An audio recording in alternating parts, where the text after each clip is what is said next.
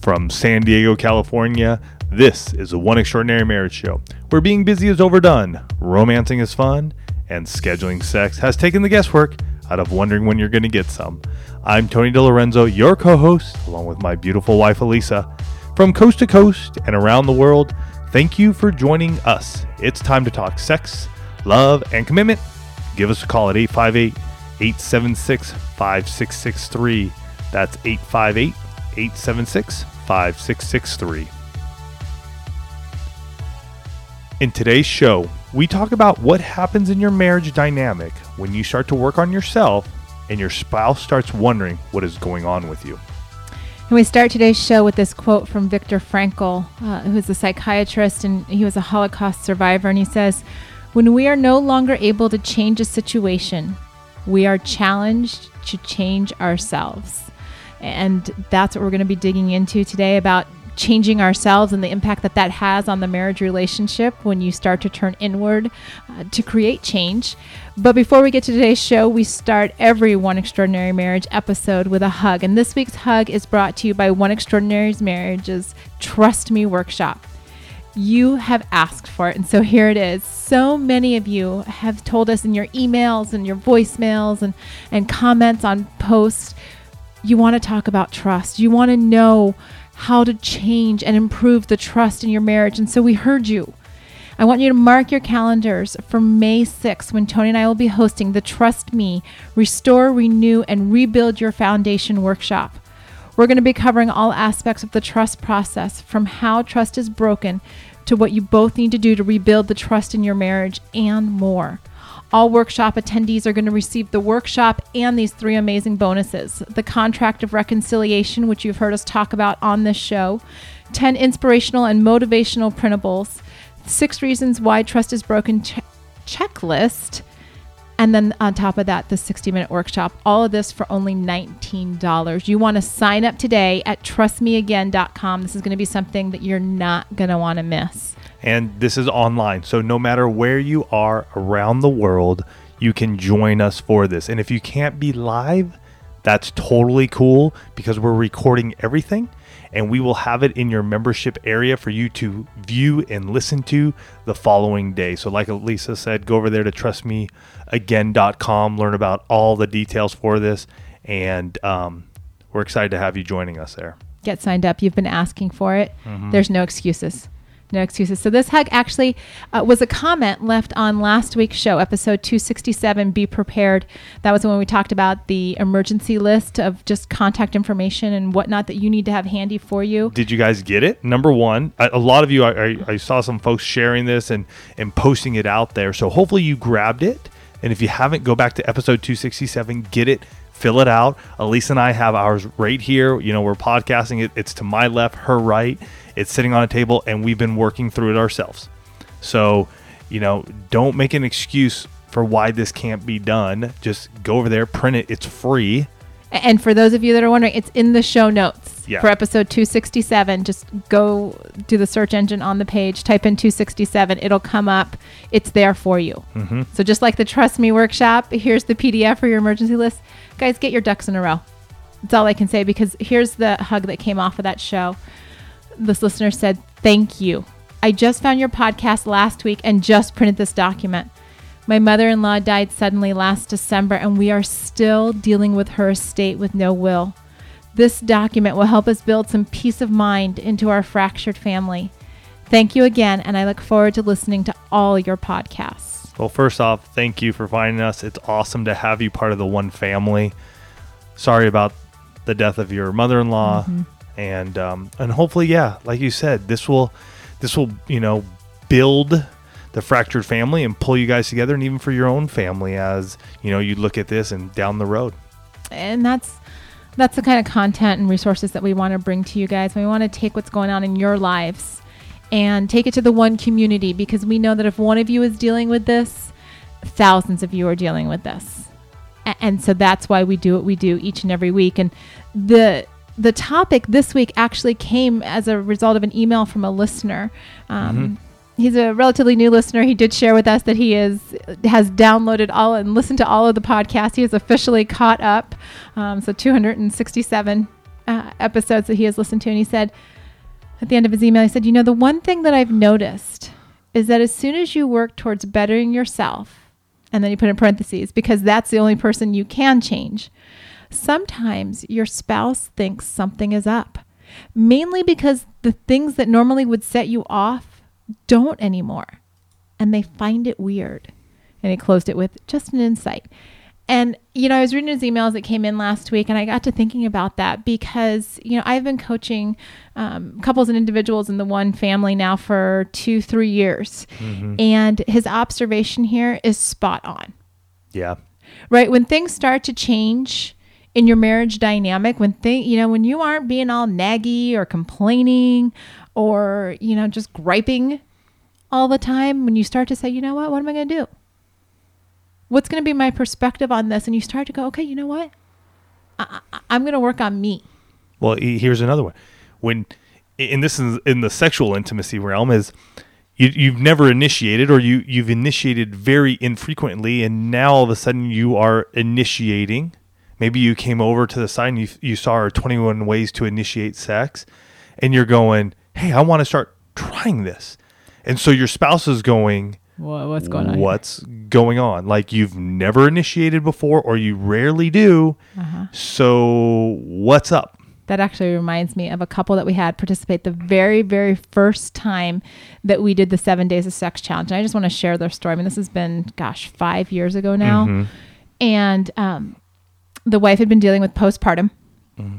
And had been just feeling really distant from her husband, right? And there was this widening gap because of her postpartum depression. And she shared with us, she was like, I was praying for answers, mm-hmm. right? And I came across the 7 Days of Sex Challenge, and she's like, I just had a little conversation with God saying, you know what? This is not the answer to what I'm looking for. And she, shut down the page and goes on and, whatever, not paying attention to those guys doing that crazy sex challenge. And so, still praying, comes back to the page and says, okay, you know what? I'm going to do this, but I'm not going to tell my husband. Right.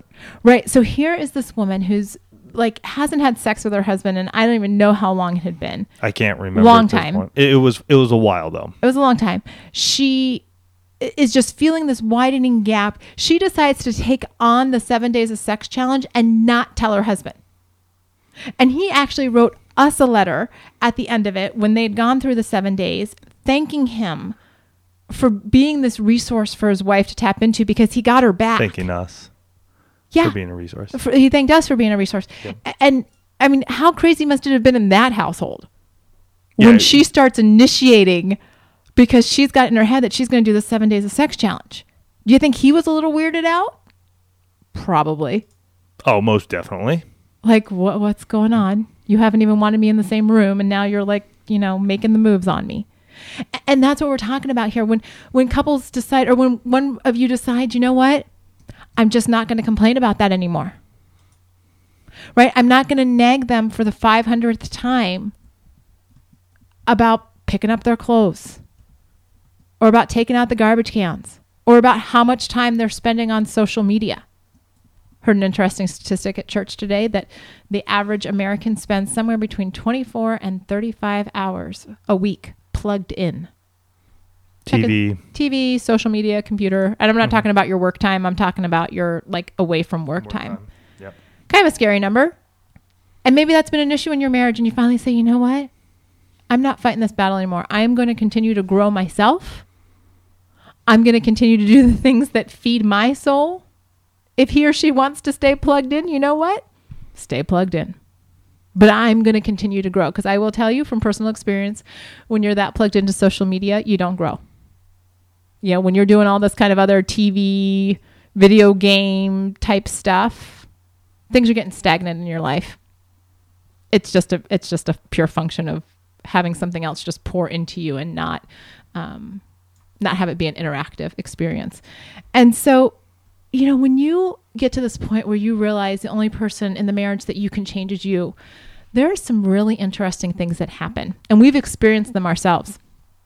The first one is you're liberated, right? Because I don't have to spend any more time trying to fix or change my spouse. Because those of you that have spent a significant portion of your marriage or your relationship, because we know that some of you are dating and engaged, trying to fix or change that other person, it's exhausting.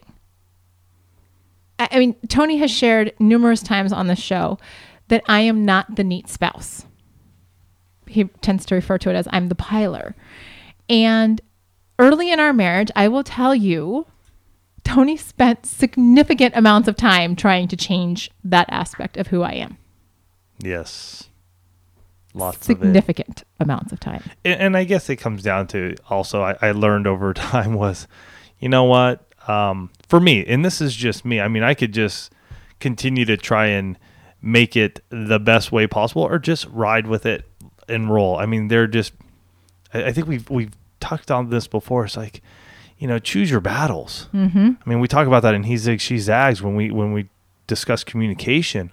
And, sometimes you just got to choose your battles. And that's just one area where I can't remember when it was. It's been over the course of this show that I just realized that this is one battle I just don't want to fight anymore. It's not good for me. It's not good for Elisa, and it's not good for our family.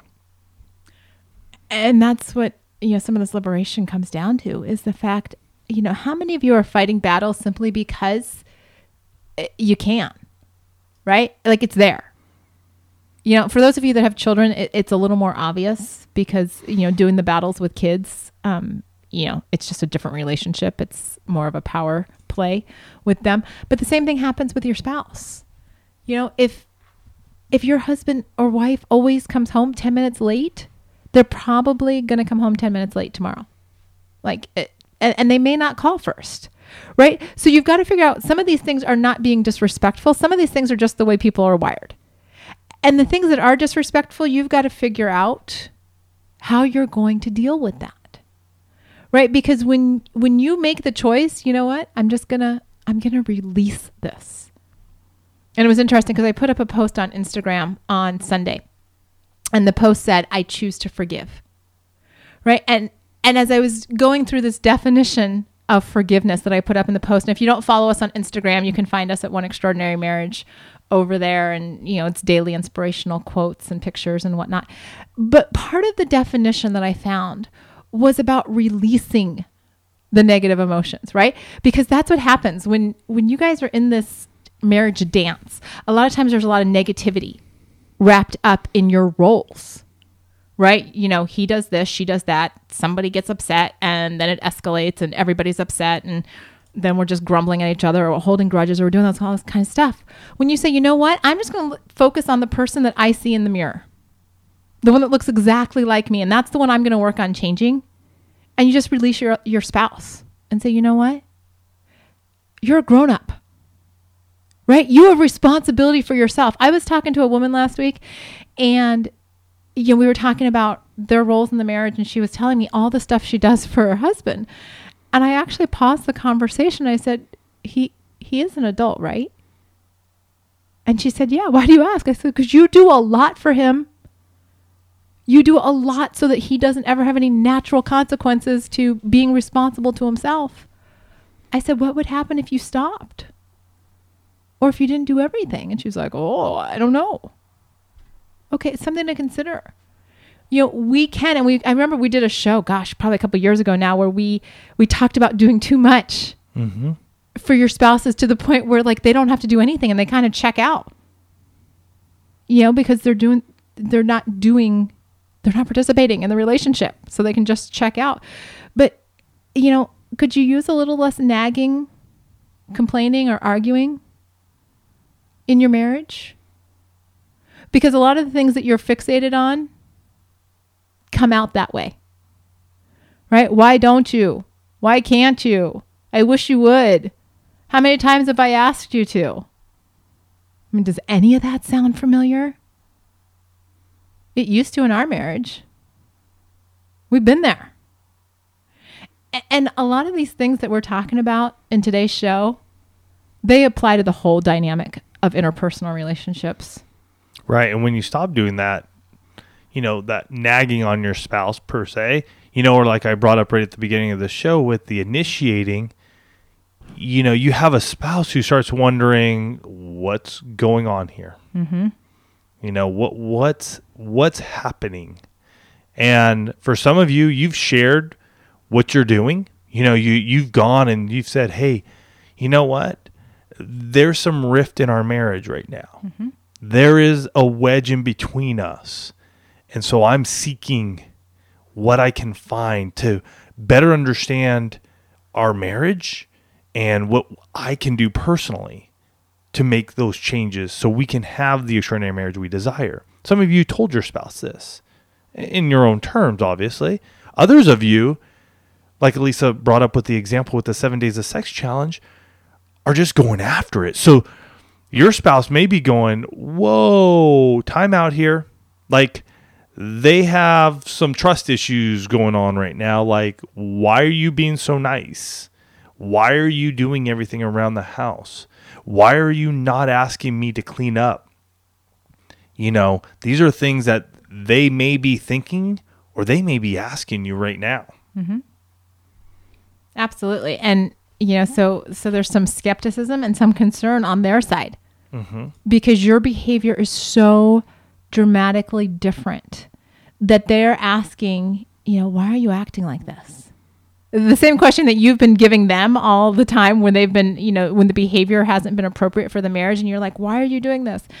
Now, when you decide, you know what, I'm just going to focus on myself and what I can do, that table gets turned and they're like, why are you doing this? Right. And so it can cause them to be very concerned. It can cause them to be angry and hostile because anytime there's a major emotional behavioral change in your marriage, it creates reaction, right? And when people break out of their routine, it can be very unsettling. Because like I said a little while ago, I used the phrase the marriage dance. And no matter whether you've been married for 6 months or, 50 years, you have a dance. People know what to expect. They know, it's 1 step forward, 2 steps back, to the left, to the right. This is what we do. And how that plays out is how the two of you talk to each other and the things that are issues in your marriage and the things that you complain about and the things that you're silent about. And when you make a choice to start doing the dance differently, I mean, it's, our son did an etiquette class and part of it was dance. And I remember being at one of the classes and watching him dance with a girl. And I felt very sorry for the girl because I know he had to have stepped on her toes a few times. And he's not a small kid, so that is just kind of a painful experience. I know because he stepped on my toes. And that's what happens when that dance starts to shift, when you stop complaining, when you start doing things differently, and all of a sudden you're like now bumping into each other going, well, that feels a little awkward. It's change. And a prime example is Elisa and I have been talking about, hey, you know what? We've been wanting to check out, a new church, a different church here locally in San Diego. And man, that was probably 2-3 months ago. And finally, we made that happen on Sunday. And I can still remember and feel that sort of apprehension of going somewhere new. It's change, and your heart sort of races a little bit, and hands getting sweaty, whatever happens for you. And yet there's that change. There's this reaction that happens. And for some, it's very minor. Like mine wasn't anything crazy. It's like, okay, I got to just figure out the parking. It's different than what I've been used to for so many years. And that happens in your marriage as well. When you begin to make those little shifts and those little changes, your spouse is going to be impacted as well. So just take that into account, realize that's happening, and put yourself in their shoes, and even in your own shoes of what it feels like when change happens, when you are going out of your way to make something happen. And again, they see you for who you've been for so many years. Right. They see you for who you've been for so many years. So we want them to think, man, I'm a changed person. I turned the new leaf, and this is my new self. And they don't see that. And in my men's group, we were going over Galatians, And so we're going over the first chapter of Galatians, and in there it's Paul talking to the church there.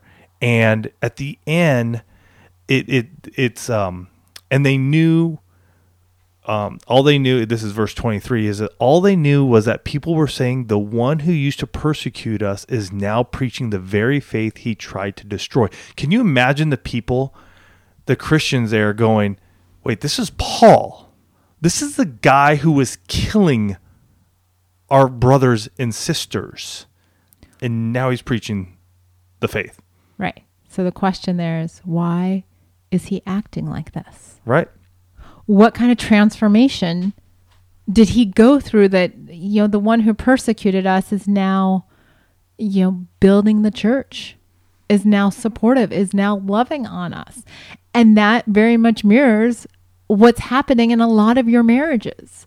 When there's been challenges, when there's been all of these types of things where, there's been a lot of open hostility, and you get to a place where you can choose to forgive, where you're choosing to take a different path. I mean, I'm standing here in our office as we record this, and I can see the book by John Miller, QBQ, The Question Behind the Question.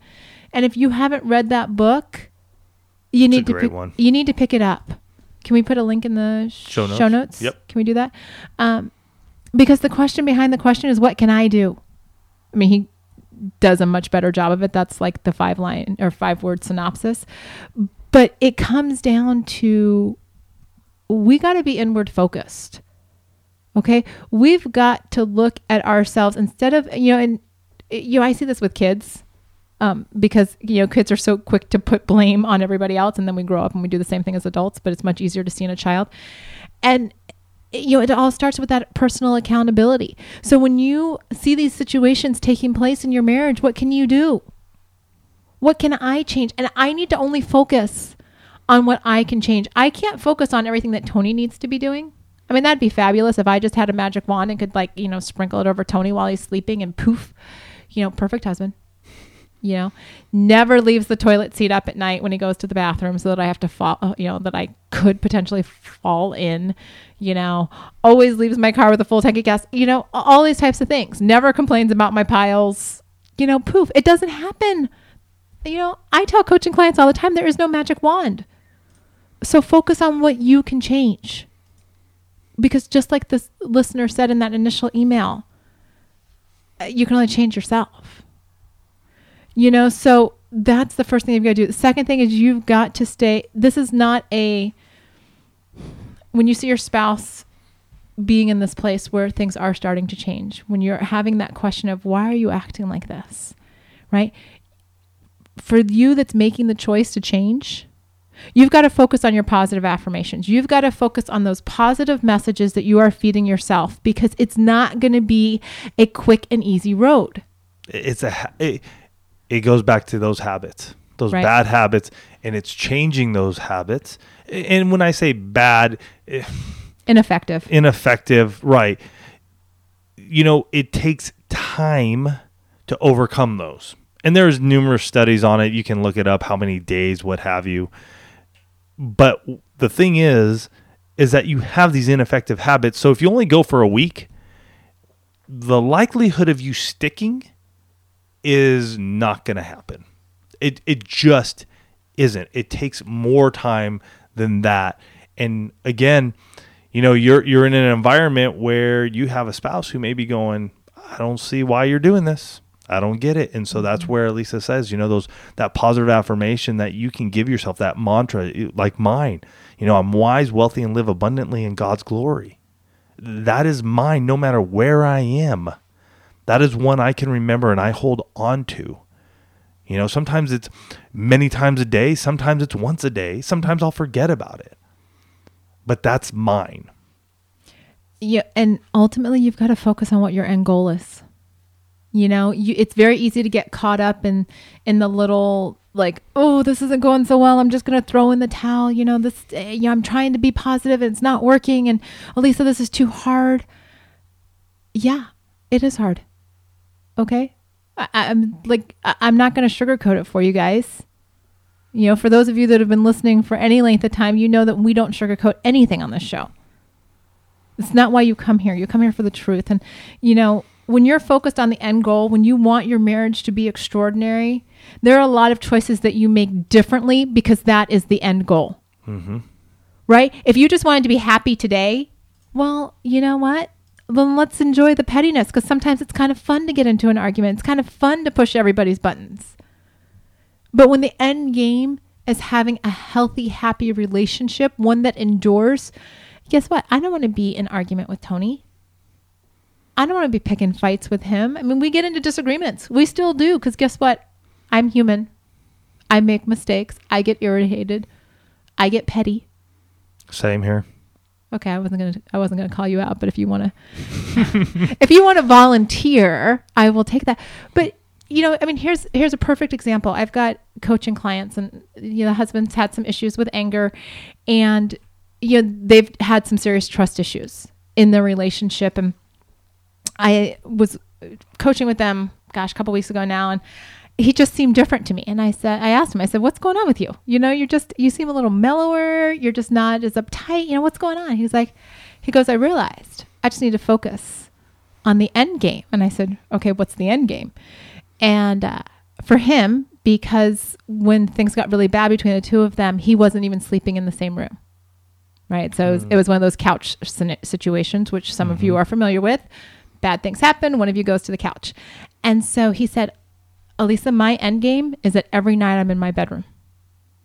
And I put myself in a position so that she doesn't even consider that I would not sleep there. Mm-hmm. And I said, well, tell me how that impacts the anger and those choices you make during the day. And he said, some of the things that I was getting upset about, not even worth it. Because why would I do something that would jeopardize my end goal? And I said, really? And I looked at his wife. I'm like, how's that going for you? She's like, it's really nice. It's really nice. But it was weird for her when he first started doing that, because she's like, why is he not getting upset about the things he used to get upset about? What's going on here? And when she heard what his goal was, it all made sense. So some of you might actually have to share your goals. If your spouse is just like, I don't know what you're doing, and it's really kind of freaking me out, tell them. It's not like, a state secret here. Right? Mm-hmm. And here's the thing. If your spouse knows why you are trying to make change, they might just come alongside of you and say, hey, that's a pretty cool goal. Let's get on board with that together. Right? Because here's the thing. At the end of the day, the two of you are in this thing called marriage together. It's not his marriage and her marriage. It's your marriage. So when you've got the question, why are you acting like this? Whichever one of you is asking it, or curious, ask it. And whichever one being asked, answer the question. Why are you doing this? Why are you loving me? Why are you forgiving me? Why are you acting weird? Why are you acting weird? Be truthful. Take off those masks and let them know what you desire, what type of relationship you want to have.